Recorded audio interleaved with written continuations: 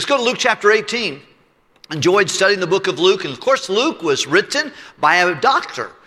Luke was a medical doctor, and Paul in his ministry began to travel, and Paul had been beaten multiple times, multiple shipwrecks. He probably had an eye issue that limited him to do a lot of things on his own, and God gave him a constant companion in Luke. He was with him all the way until his head was removed from his body in Rome. He stayed with him. He wasn't with him from the beginning, but somewhere, we believe, maybe in that school of Tyrannus where they were training medical doctors, he may have met him there in Ephesus, or he may have met him in Philippi or Thessalonica. But one of those places, Luke came to know the Lord, and he traveled with the Apostle Paul. He may have been financed by a guy named Theophilus, a lover of God, maybe a bureaucrat in the Roman Empire that came to know Christ as Savior, who may have said, I'll finance you. Stop your practice and take care of this guy, Paul.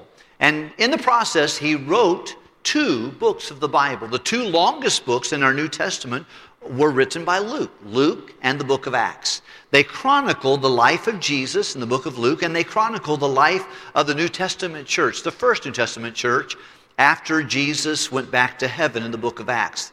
They're great. And you could tell that he researched. As a matter of fact, he opens up his letter saying, after I have investigated and interviewed many witnesses, I feel like I have a good, or he called it a complete, perfect understanding of all things, how they happened from the beginning. I want to write to you, O Theophilus. Anyone who loves God would love the book of Luke and the book of Acts, because it talks about our Savior and his work in our day. And I'm so glad we can look at this. Luke chapter 18 is where we find our reading today. I'm going to ask you to look back, if you would please, at Luke 17. Just look back a little bit. As we concluded last week, we talked about increasing our faith, or what true faith will do. We went through different lessons on that.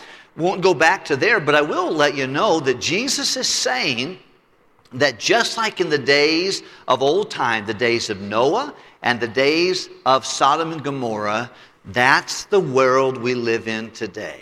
And I want you to just notice that real quickly. And then, of course, on the heels of that, he's going to go into Luke chapter 18. Let's look, if we can, please, at 17, if you would. And we'll look down in the bottom, the bottom of my Bible, maybe not same one in yours real quickly, but verse 26. And the Bible says of 17, verse 26, and as it was in the days of Noah, so shall it be in the days of the Son of Man. They did eat and drink and were married wives. They were given in marriage until the day that Noah entered to the ark. And the flood came and they destroyed them all. Likewise was it in the days of Lot, or Sodom and Gomorrah, when they did eat and they drank and they bought and they sold and they planted and they builded. And the same day Lot went out to Sodom. It rained fire and brimstone from heaven and suddenly destroyed them all. Even thus shall it be in the day when the Son of Man is revealed. In that day he which shall be upon the housetop, and he his stuff in the house, let him not come down and take it away. He that is in the field, let him do likewise. Remember Lot's wife. And of course, it kind of gives a story. Now, there's several similarities in those 2 stories of Noah and the flood and Lot and Sodom and Gomorrah. Several things are very obvious. Number 1, it was wicked days. It was perverse days. There were days of plenty. Money wasn't a problem in Sodom and Gomorrah. Money wasn't a problem, or finances, possession was not the good cry of the day in Noah. Matter of fact, people had plenty to eat and plenty to drink, and they rose up to play. It was pleasure, it was food, it was drink, it was do this, do that. It was a prosperous day, but it was a perverse, wicked day. You know that? I think that describes today, don't you think? Most people in America, we don't have we wish we had a little bit more money, but money is not really our major issue today, society-wise. It's immorality, it's perversion, it's wickedness of all shapes and sizes. Well, those 2 days have something similar to our day. It's a wicked, perverse day. Number 2, I think the second thing is that grace was shown. Even in a wicked day, the darker the night, the brighter the light.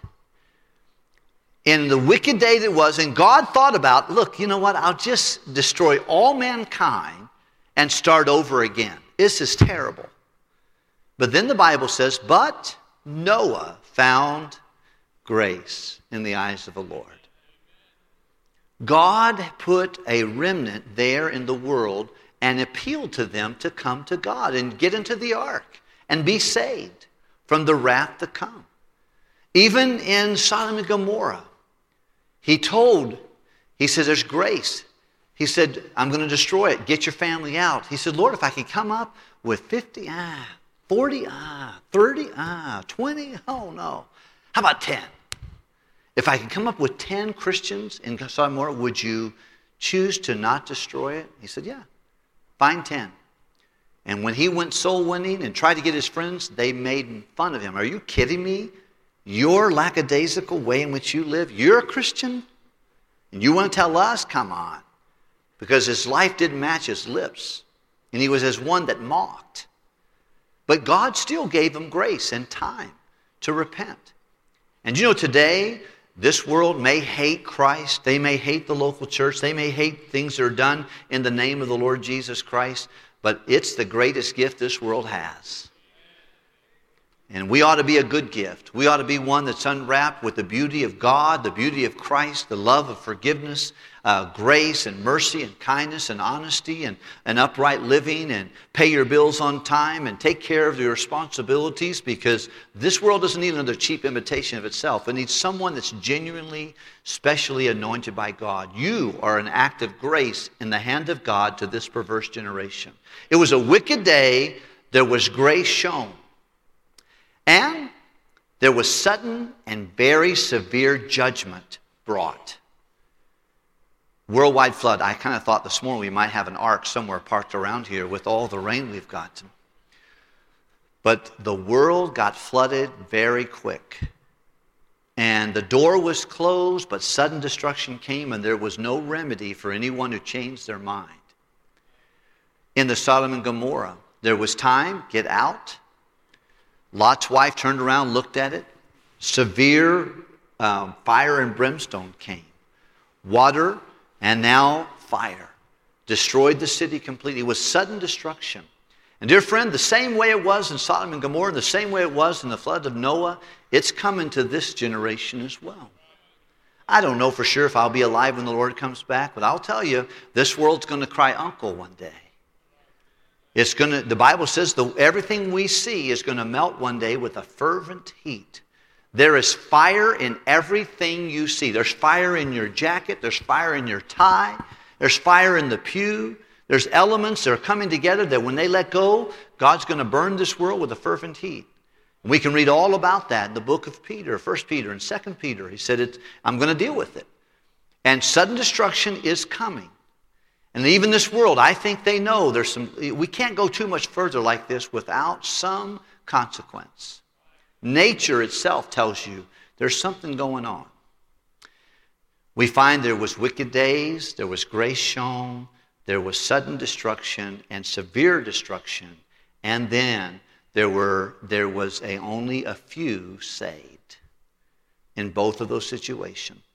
And it goes right along with what the Bible says in Matthew, out of Jesus' own voice when he preached that message. He said, broad is the way that leadeth to destruction.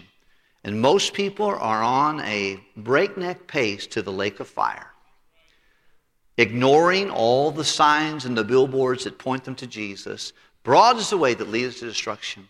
And many go there. But narrow is the way that leadeth to light. And few there be that find it. And I'm thankful that God was so merciful to find me and to show me the gospel. And if you're here today and you're not sure if you were to die, you'd go to heaven. Don't be among the masses on their way to eternal destruction.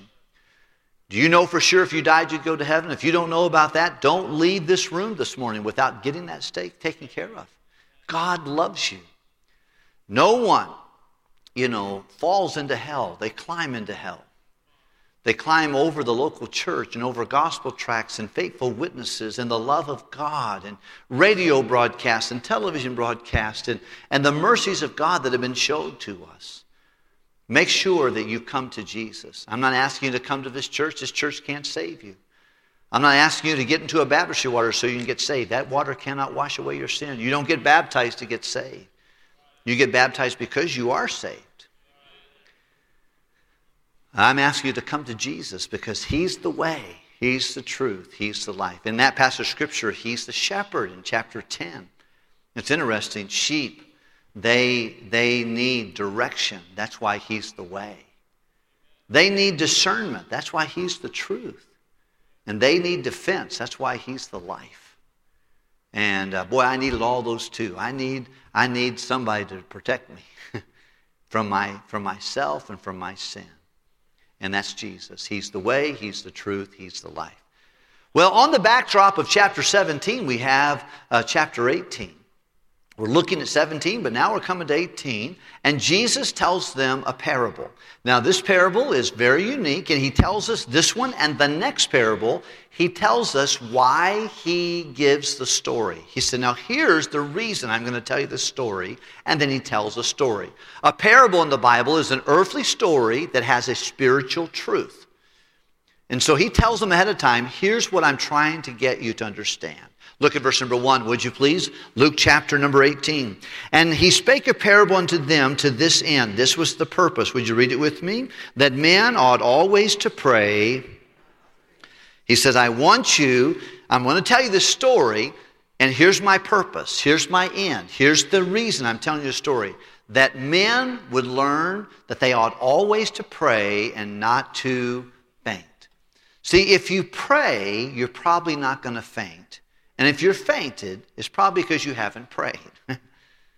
He said, I want you to pray, and I want you not to quit praying. He said, this is the reason He gives us this story. Look at verse number 2. Can we please? Luke chapter 18. The Bible says, saying, here's my story, Jesus said. There was in a city a judge that feared not God, nor or neither regarded man. And there was a widow in that city. And it was a lady. A widow is someone who lost her husband. Now, today, widows in our culture, at least most of them will have Social Security. And many of them will have children that will take it. But it was not uncommon for the most vulnerable people in this day were ladies who had lost their husbands and children who had lost their dads. The fatherless and the widows were in heavy affliction normally and very vulnerable to adversarial, greedy, covetous people who would try to take advantage of them. It still does today, but it was really on steroids at this time. It was a lot of very vulnerable lady. But there was a lady in a certain city who had a judge, and the judges in the Roman Empire were known to be corrupt, cruel, apathetic, greedy. They really didn't care about their constituents. They wanted to see how much money they can get, how many bribes they could get. They were very unscrupulous in how they did it, and this guy was no different. He didn't care about God. He didn't care about human beings. He just got a position made to him by the Roman emperor, and now he's the judge. And in that same city, there was a widow woman. Let's see what the Bible tells us about her. Verse number 3. And she came to him, saying, avenge me of mine adversary. I have someone who is taking advantage of me. He's trying to defeat me. He's trying to steal from me. He is afflicting me. Please make him stop. That was her petition. Avenge me. Protect me from my adversary. Verse number 4, and he would not for a while. But afterward he said unto within himself, though I fear not God, nor regard man, yet because this widow troubleth me, I will avenge her, lest by her continuing coming she weary me. And the Lord said, hear what the unjust judge saith. So she goes to this guy everywhere he goes. I could just imagine him getting off his carriage, and she's right there saying, please, judge, I know I saw you in court and you didn't do anything, but please, avenge me of my adversary. He was coming out of the courthouse, avenge me of my adversary. She just, everywhere he was, I'm sure he would be eating over there at Starbucks or something, she would go, please, avenge me of my adversary, please. Wherever he would make his way in the community, she went to court, he didn't do anything. So she kept finding him. She had a not give up attitude about it because she was desperate. She could do nothing to avenge herself, and she needed his help. And so she began. By the way, what makes us interested in asking for help is helplessness. She couldn't do it herself. She needed the help of this unjust judge. But this unjust judge didn't care about her, didn't care about God, didn't care about her. But he finally said to himself, look, I don't give a rip about God. I don't give a rip about her. She'd drive me crazy. Whatever she needs, get that clown to quit bothering her right now. Let's go do it. She's driving me crazy. Now, this story is going to make a transition. And sometimes you want to be careful you don't make a parallel from this unjust judge to the God that the Bible speaks about, your heavenly Father. He's nothing like him. Okay? This is a story not of parallel, but of contrast. These are two opposite people. This lady had to go and beg and plead and please stop. Please help me. Please protect me. Please protect me. Now, he wanted them, the lesson is to keep praying and don't quit. Go ahead and continue back to the Lord. But it's not the same way. Look at the next verse if we can, please. Verse number 7. And shall not the God avenge his own elect, people that he has saved? That's people who are elect in the Bible, or people who have trusted Jesus and he has forgiven. Shall not God avenge or protect his elect when they cry night and day unto him? Though he bear long with them, I tell you, he will avenge how? Speedily, quickly. Nevertheless, when the Son of Man cometh, shall he find faith on the earth? He said, no, your God in heaven is not like that unjust judge. He cares about you. He loves you. You are the pride, his apple of his eye. You are loved by him. Boy, one of the things that Satan, society, will not help you believe is that God loves you. Your own heart will sometimes feel like, well, if God loved me, then I wouldn't have this bad thing happen to me. Two of our people out soul yesterday, they met a person. They said, you know what? I used to believe in God, but I've been praying for 50 years for a hole-in-one on the golf course, so I've stopped believing him because I haven't got a hole-in-one. That's silly. That's silly. It's asinine. It's ridiculous. You don't judge God based upon a prayer request you get and didn't get answered. Heard someone the other day tell me that their person has an accusation against God because they prayed that their wife would be healed and it didn't get healed, so I don't want to care about God at all. Do you know people around you are going to die? There's a point that every man wants to die, and after that the judgment. But here's a guy who's created a case against God. You don't want to do that. The God of the Bible loves you with an everlasting love. And if you're saved, he's your heavenly Father. He's not like an earthly father. I'm an earthly father. I had an earthly father. And I have made so many mistakes with my children. My kids are very forgiving, and I'm so grateful. They're very patient with their dad because I have sinned. And the Bible tells us in the Bible, in the book of Hebrews, we had fathers after our flesh who disciplined us and chastened us after their own pleasure. Because sometimes I've disciplined my children because they got on my nerves. Not because I wanted to help them. But never has God ever done that. God chastens us for his glory and our benefit. And no chastening, when God's disciplining us, he doesn't do it. It's not easy. It's grievous. It's miserable. But afterwards, it yieldeth the peaceable fruit of righteousness. And the Bible says, if God doesn't chasten you, he's not your God. He's not your Father. Because God chastens everyone who is his child. And if you're saved, you're his elect. You're saved. He will respond to you readily. And I think this teaches us a lesson. Several things. First of all, it's in contrast to this unrighteous judge. And this lady showed that she was very persistent. And I think that's the lesson. We need to be persistent, but not trying to overcome God's reluctance. But in communication with God. You know, many of us, and by the way, in context here, this world has an adversary who's against them, who wants to take them to hell. This is one of the reasons I think intercessory prayer is so important. Pray for your neighbor, pray for your coworker, pray for your family that's not saved. Don't stop praying for them, because they have an adversary who wants to take them to hell, who doesn't care about them. He doesn't care about God, that's Satan. He doesn't care about them. He wants them to go to hell, and he wants you and I to intercede on their behalf. It's wicked days. Only a few people are pardoned. Imminent judgment is coming upon this planet and upon people.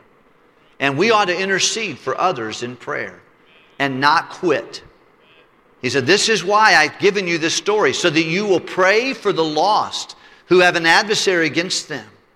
And you'll realize that they're coming against them, and pray for them. And don't quit, because you have a Father in heaven who is praying and listening to the prayers of those who are saved on behalf of those who are not saved. As we conclude today, let's look at the next story real quickly, if we can.